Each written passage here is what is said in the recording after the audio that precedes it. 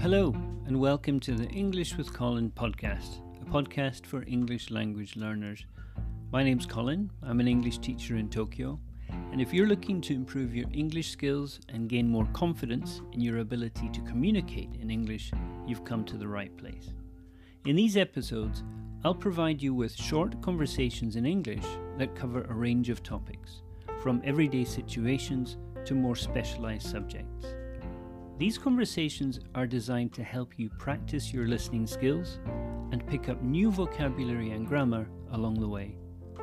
Regular listening practice is key to improving your English, and I hope this podcast will become a valuable resource for you on your language learning journey. So sit back, relax, and enjoy the conversation. And remember, the more you listen, the more you'll learn. This is episode 19, and in this episode we're talking about festivals in Japan. Hey Sue. Hey. How are you? Good, how are you? I'm very well. Today I want to talk about festivals in Japan. So today we have just come back from a festival. Yes. We went to a local festival celebrating the Shinsengumi. The Shinsengumi were, it's hard to explain, but they were a small group of fighters, swordsmen, who were commissioned by the military government. And yeah, their job was to protect the shogunate representatives down in Kyoto. So yeah, it's a very kind of interesting group in Japanese history. So this was sort of the 1860s. But it's an important festival around here because one of the key members of this Shinsengumi group is from the town that we live in. So they have a big festival. Now, what did we see at the festival? Where there was we when we arrived there was a little bit of a show. Yeah. And they were fighting with swords. Right. Yeah, like you might see in a sort of samurai drama, TV drama. Yeah. There was these kind of fights with multiple people, and they're quite action-packed and very kind of dramatic. There's lots of kind of slow motion moments. And lots of dramatic screams and shouts as they're doing it. So yeah, I think that's a highlight for the guys who perform in these sword fights. It was amazing, yeah.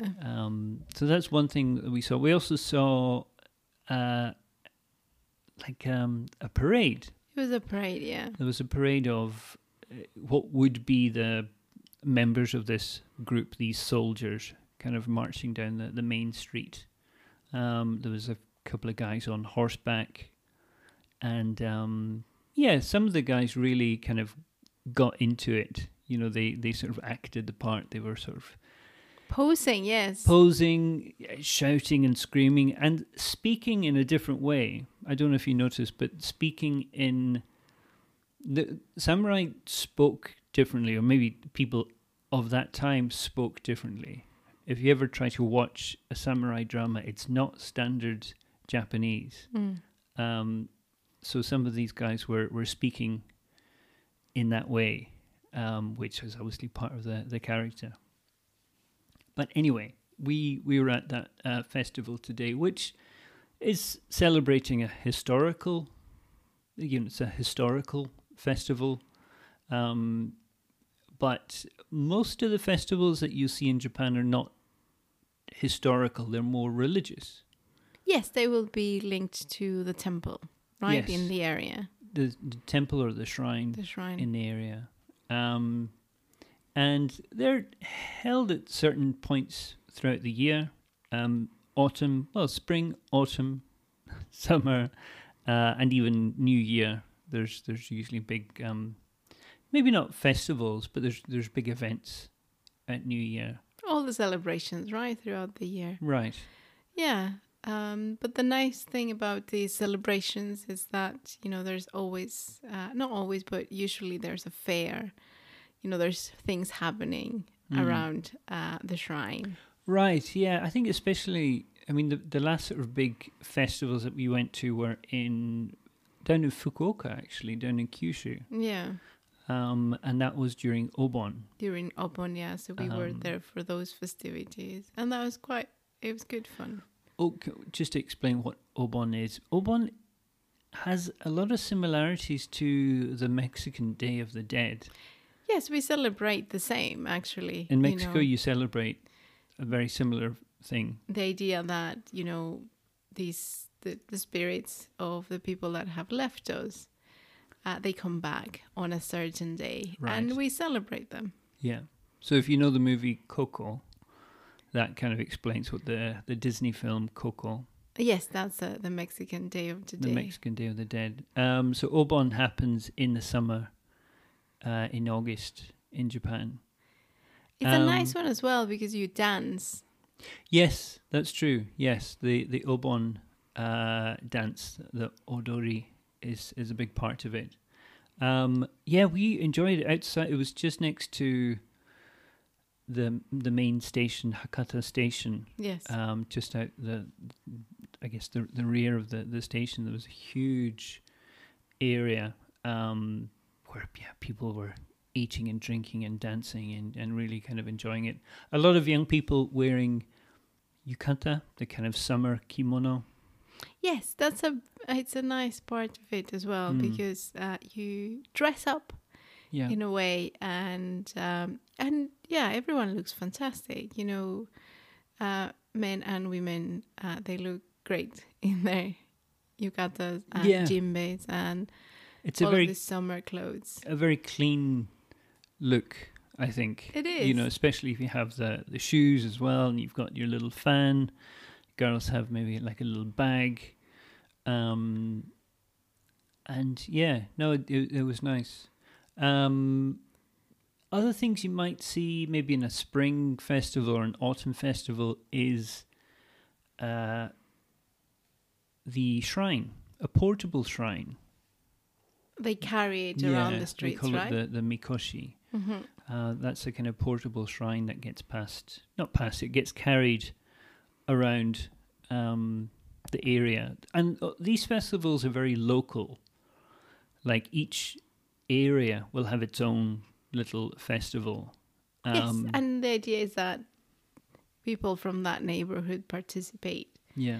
And that is great. And when we used to be in Shinjuku, there was a festival, but then there was like a day later, it was the same festival, but with little kids. They were learning how to do it. Yeah, I guess they were kind of learning. Yeah, I remember you said one day you kind of heard this noise and you're like, what's that noise? And you looked out the window and you saw this small group of kids basically doing the festival, but they were carrying a small version. A small version, yeah. Of the portable shrine. And they were on the back street, so they wouldn't go into the main street. Right. Because yes, it makes sense. It's it busier, would be dangerous. It's busy, but it was the back street, so it was from the balcony.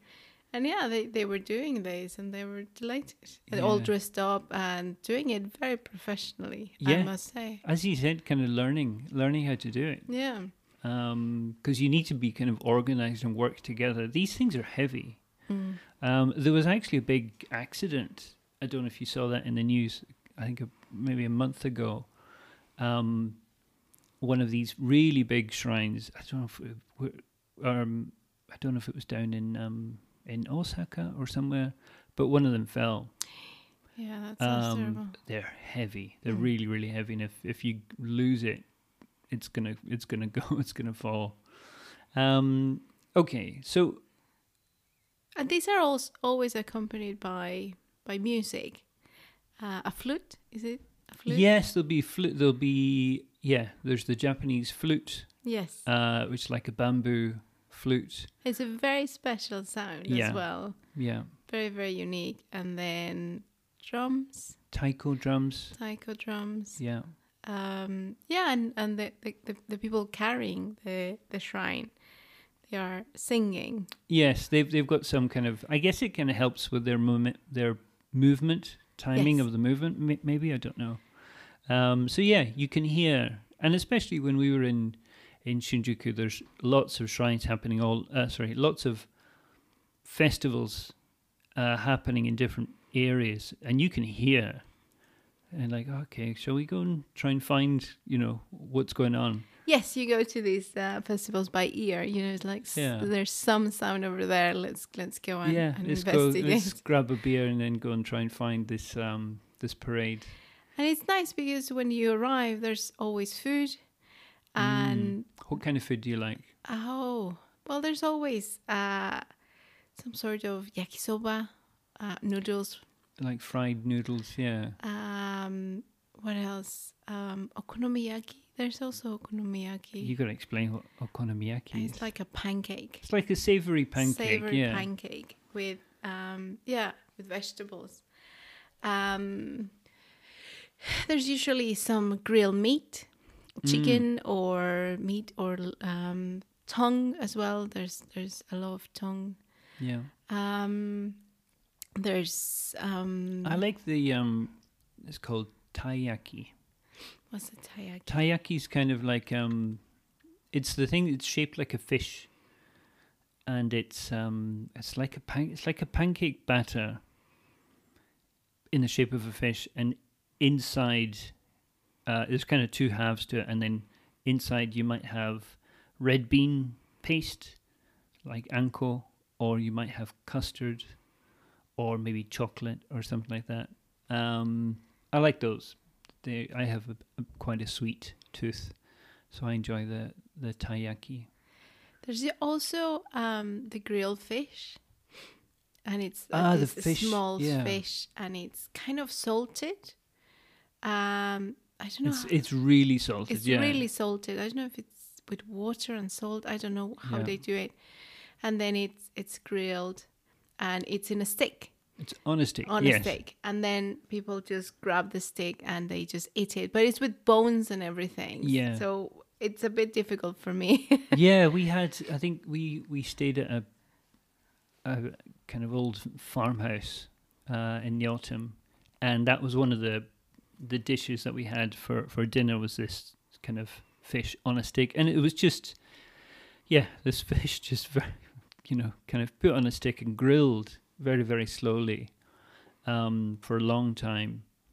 And you eat the whole thing. Yes, the bite is meat and bones. Yeah. There's a good crunch to it. Yeah. But at the same places, they usually also have some mochi, which is also being grilled. And that's delicious. I really like that one. Mochi? Yeah. What is mochi?